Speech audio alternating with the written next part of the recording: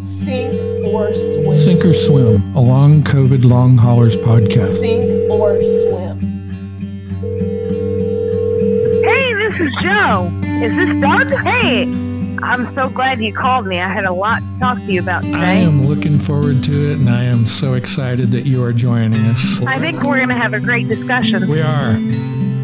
Hey world, I want to thank you very much for downloading as many podcasts as what you have so far. We have country after country after country joining us on this podcast, Sink or Swim, a long COVID long haulers podcast. I want to invite you here to listen to the third of 4 series with Joanne Collins. Thank you again and enjoy the podcast. But there's one question that you had said something to me. It might have been on air, it might have been off, but you had said that you were even affected to the point of losing a job, because I know there's other people out there, a lot of them, that have lost their jobs as a result of COVID, no matter what aspect of it. So I just want them to be able to hear from you. They're not alone, and if you don't mind to share your story about that. Okay. The job loss thing. Ooh. So that kind of borders on what we were just talking about in terms of medical autonomy and decision making and things like that. And healthcare professionals, I think, are in a very odd place because it seems that we're being challenged. We're being taken to the mat, so to speak, about what we believe in and what the philosophy is and all that kind of thing. So I worked at this pharmacy. I was told by the supervisor to reject a patient prescription for ivermectin. When I put the prescription in, it just said ivermectin, 3 tablets, blah, blah, blah, whatever the script said. Didn't say anything. I was told to call the doctor and lie to them and tell them, we don't have this, bye, when we definitely had it in stock. And the person that said this to me specifically said, okay, hey, listen, girl, we're going to call this doctor's office and we're going to lie to them and tell them we don't have it. And I said, well, why would we do that? We're not going to do, I'm not going to lie to them. What's going on? And then the pharmacist lady rolled her eyes and said, it's for COVID. We're not doing it.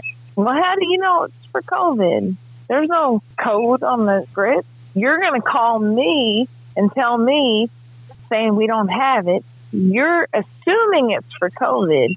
You didn't even check the script. You didn't spend any time calling the prescriber to ask why. Did this lady go to Mexico and drink some water? You don't know. How do you know? Was that a pharmacist that told you that? Yes. And how did you lose your job over it?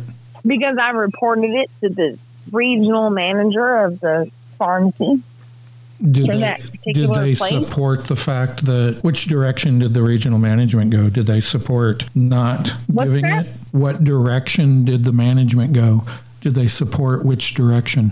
Oh, they told me they supported everything that I said. Oh, thank you so much for telling us about this. And I said, I was upset and crying. I was like, oh my God, they're going to fire me because I'm calling them out. And they're like, oh no, you don't have to worry about this. And, no, thank you so much for telling us. A month later, they got rid of me and they said it was for absenteeism. And the absenteeism was caused because I came into contact with people that had COVID, tested positive, called work, and it was like, I was around people that tested for COVID and they're like, don't show up. And I'm like, okay, go get tested as soon as you can. And I did, and I followed the protocol. So they said absenteeism and just not a good fit. But it's because of the ivermectin thing. I appreciate you sharing what had occurred with you on the work and with everything that occurred to you with work, because I know there's a lot of people out there that have been affected with their work because of quarantines, because of the mask issues, because of getting sick, because of fears, because of a whole bunch of stuff. Again, we are just absolutely getting affected across the board. in every direction. It's not just a one-dimensional, two-dimensional. Yep. It is like whatever new dimensional that we can come up with, like the fifth or sixth dimension almost. Hi, this is Doug. I want to tell you thank you. Stacy and I have started this podcast to bring it to people that are both long haulers and long COVID, but also to people who are here to support those that suffer from long haulers and long COVID. So thank you very much for downloading. Please share, please follow, and please like. Enjoy the podcast. Okay, so Joanne, the information that you've shared, and it's very evident that you've done research on COVID, the signs, the symptoms, the manifestations, and I guess what I would like to ask you is, what do you believe the future holds for those suffering with the long haul COVID? I can't imagine if Doug has to live this way for years more. I mean, we're already at 2.5 years. But if he has to live this way for 20 or 30 more years, how do you do it?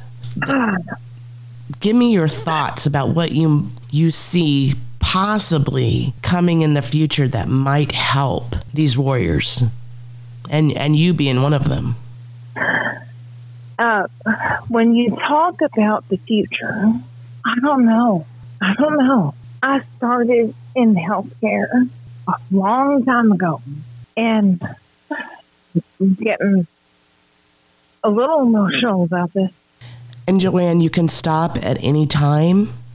No, it's okay. I think it's important for people to hear. Okay. What I thought I was signing up for is not what I'm seeing. I thought we were supposed to help people.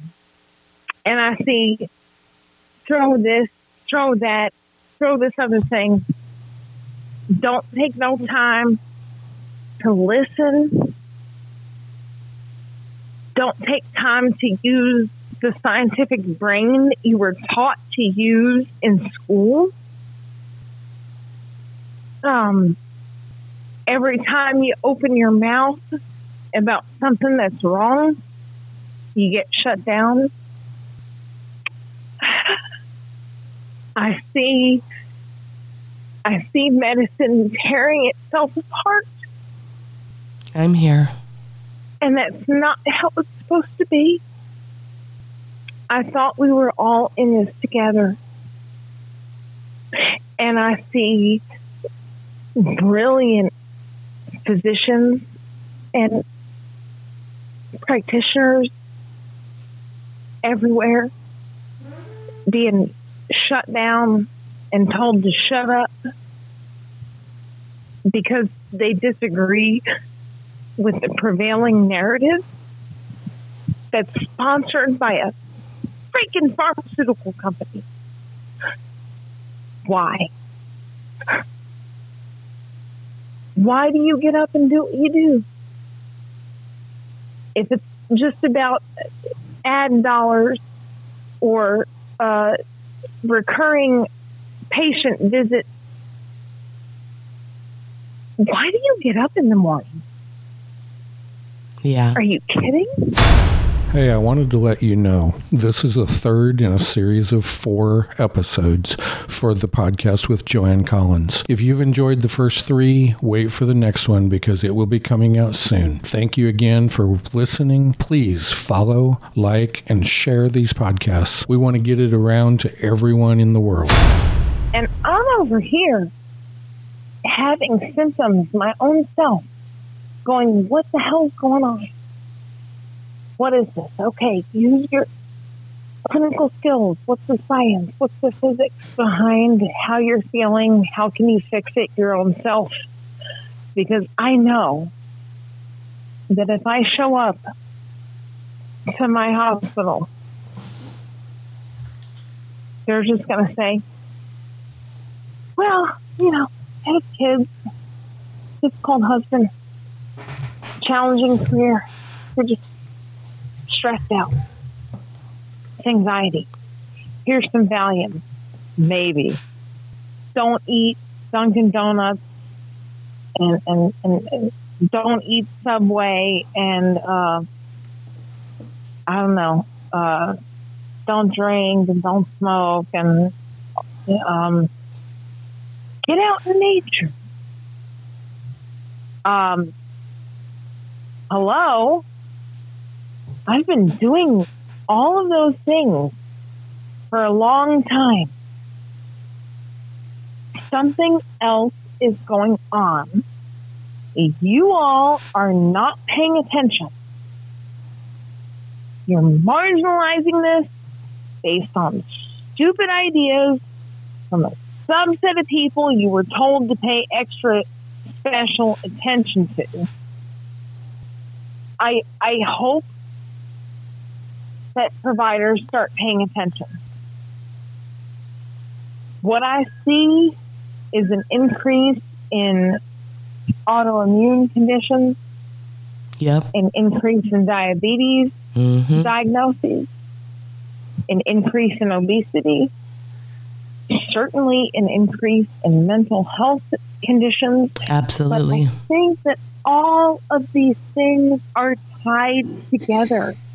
I don't think that you can really separate them. If you have one, you have or will have the other.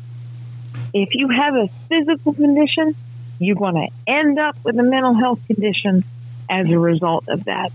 Yeah, I don't think you can separate them. I want to tell you that. No, you're good. I wanted to tell you that I agree with you on the end of where you were talking about that with all of them being combined, because I know with me, I have a hard time describing to the doctor about when they ask you the question, are you depressed? Do you have this and that and this and that? And it's like, well, yes, but I'm not depressed because I'm depressed. I'm depressed because all of this crap I'm dealing with and everything that's going on causes the depression. I'm not depressed in the sense that it's in and of itself by itself. And that's the one thing that I would just add in support of what you're saying. It is not a whole bunch of separate things. The depression, my weight gain, my goodness, I weigh more now than I've ever weighed in my life. And I was told, well, go exercise. You've got to get out and you got to walk. Okay, but when I do that, the symptoms I have,